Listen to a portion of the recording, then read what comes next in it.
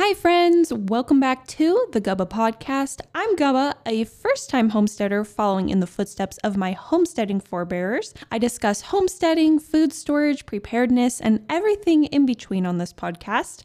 Today, I'm going to be discussing emergency car prep kits, what to store in them, and why they are important.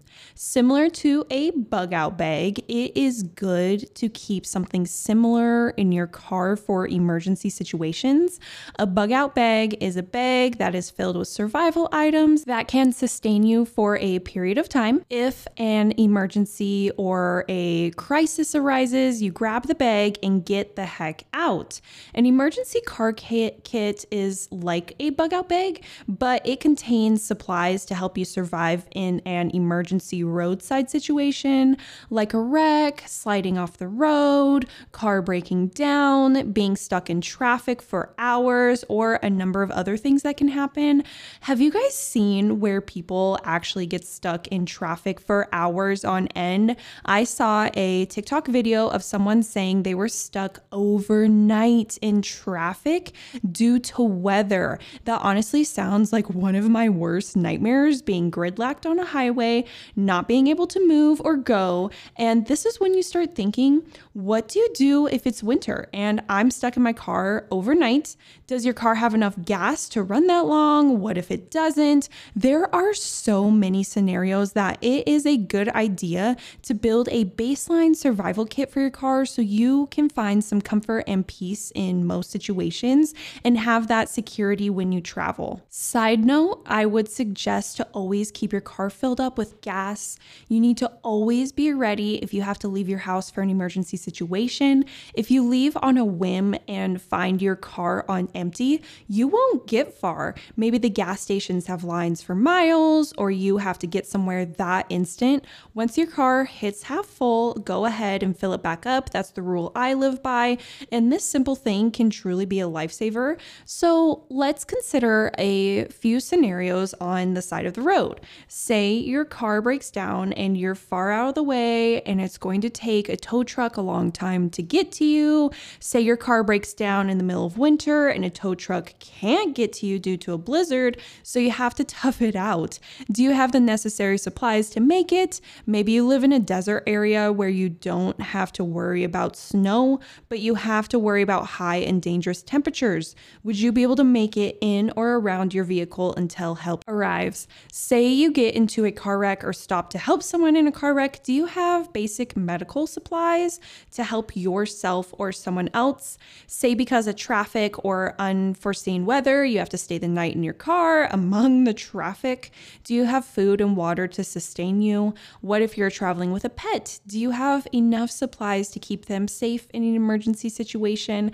There are seriously so many scenarios, so that is why it is so important to have a baseline of preparedness so you can have a head start when a situation unravels. I watched this prepper on TikTok for a while before he came like a new age woke sort of thing and started posting weird crap that didn't relate to prepping and more of a repost of the media's garbage. Anyway, he had a whole survival scenario for his car. He lived out of the city in a rural area, but he worked inside the city. His scenario was, what would he do if society broke down and he couldn't get home due to a shutdown or traffic chaos? He had a whole inflatable kayak in the trunk of his car that he would inflate along with all the other necessary survival supplies to survive for a few weeks to make the trek home. He did a test run in one of his videos and he inflated his kayak, showed his supplies like tent, clothing, food, water, knife, and was able to take all of his supplies with him out on the kayak and paddle across the river. He then explained that his plan would be to trek home, stay out of sight, and camp along the way. And I honestly thought that this was like the coolest thing ever. And I aspire to be this level of prepper one day, to like be truly prepared for anything. Truly, he was prepared for every scenario. And he gave out fun bits of prepper advice, like in a grid goes down, pandemonium situation arises, don't shower, pretend you are as down and out as everyone else. And that would include not showering to make yourself stink. People will assume you are struggling as well, and they won't know that behind your walls and doors, you have the necessary supplies to survive and thrive. survive. He also hid 5-gallon buckets of food around his property because he said it wasn't smart to keep your food storage all in one place in case of looting. He also called the people whose survival plan is to try and loot the preppers zombies. Those people are zombies. Anyways, I love the tidbits of survival advice like this because it just gets you thinking like, okay, am I prepared for what could happen in my life? Today, I won't be telling you to pack an inflatable kayak, but we will be discussing basic supplies that you can order from Amazon today to get your car emergency kit started. And who knows, maybe you honestly would need an inflatable kayak. First, you need to decide how you want to store your emergency supplies. Do you want to keep things in a tote, in your trunk, or do you want to purchase like a military tactical backpack and keep everything in there? I would suggest to actually have both. I learned this recently when I went through my emergency tote for a YouTube video. I keep a tote filled with emergency supplies in my trunk, and while I was going through it, I realized it would be a good idea to actually keep a backpack in the tote as well in case I needed to bug out of my car.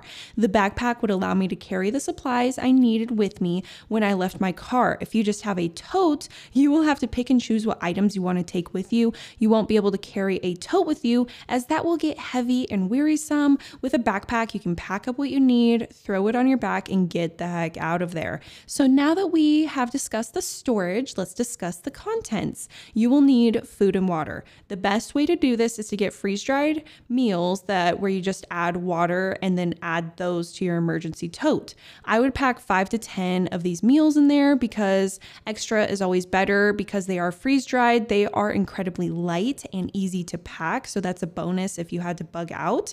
ReadyWise food buckets are a great way to have a variety of lightweight meals to put into your bug out bags or emergency kits. That's what I have in mine.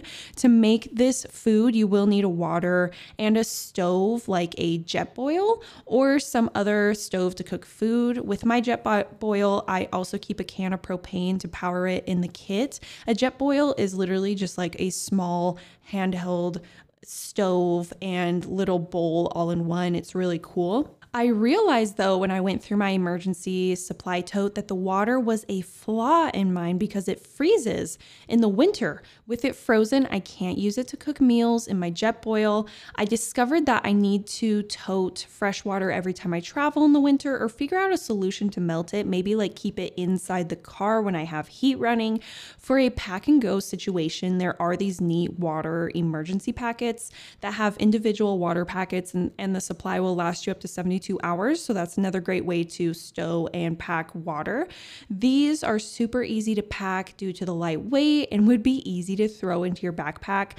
I love that. I love simplicity, but winter throws a stick in those plans though because of the water freezing. So that is why you would want a portable stove to melt the water. Figure out some sort of warming situation so your water doesn't freeze. Now that we have food and water down, you will want to also have layers of clothes in your emergency supply. Clothes to change into or layer up if it gets cold during the day or night. In mine, I keep snow pants, a winter coat, beanies, warm socks, snow boots, and gloves. It would be a good idea to tote lighter articles of clothing that can be thrown into your backpack as well, like a light raincoat or a light sweater, long sleeve shirt, maybe some undergarments that can insulate you in your pants or something. I also keep a flashlight in there with extra batteries. I think it would be a good idea to keep a hand lamp in there because a headlamp frees up your hand so you can use it for other obstacles. I love having my Zippo hand warmer in there whenever I drive just because my hands always get cold. And in a winter situation, you will want to always have some sort of warming device. This hand warmer also doubles as a charger for my phone, so I keep a USB cord in my car as well. You can get a pack of basic hand and foot warmers on Amazon too, which can be easily carried. I also keep a hatchet in my emergency tote because it is easy to haul and doubles its use for defensive scenarios. And if I had to build a shelter or make a fire, it is a great tool to survive. There is a whole book about some kids surviving with a hatchet, right? I think it's called Hatchet, and everyone in elementary school read it besides me. Maybe I'm wrong, but I'll be out there surviving with my hatchet. Along with my hatchet though, I keep fire starting materials such as lint, toilet paper, paper tubes and a lighter in my emergency kit. I would suggest throwing some flammable materials into your kit. A roll of duct tape would be a great addition as it has a plethora of purposes, including being flammable.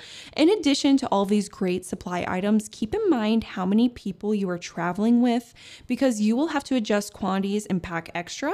If you're traveling with an animal, pack extra food and water for them. They're a part of the family and their supplies don't take up much space. So definitely care for our little furry friends. And that's it. That is my basic car emergency survival kit: food, water, clothing, fire starter, and some other basics. You can get all of these items online, or you probably already have some laying around your house or garage. Seriously, I always say, you don't want to find yourself in a situation to realize it's too late and you could have prepared better. I hope that this helps you know how to build a survival kit for your car. As always, thank you so much for listening. And if you want to check out more prepping tips, check out my website, gubbahomestead.com, and don't do anything a Gubba wouldn't do. Bye!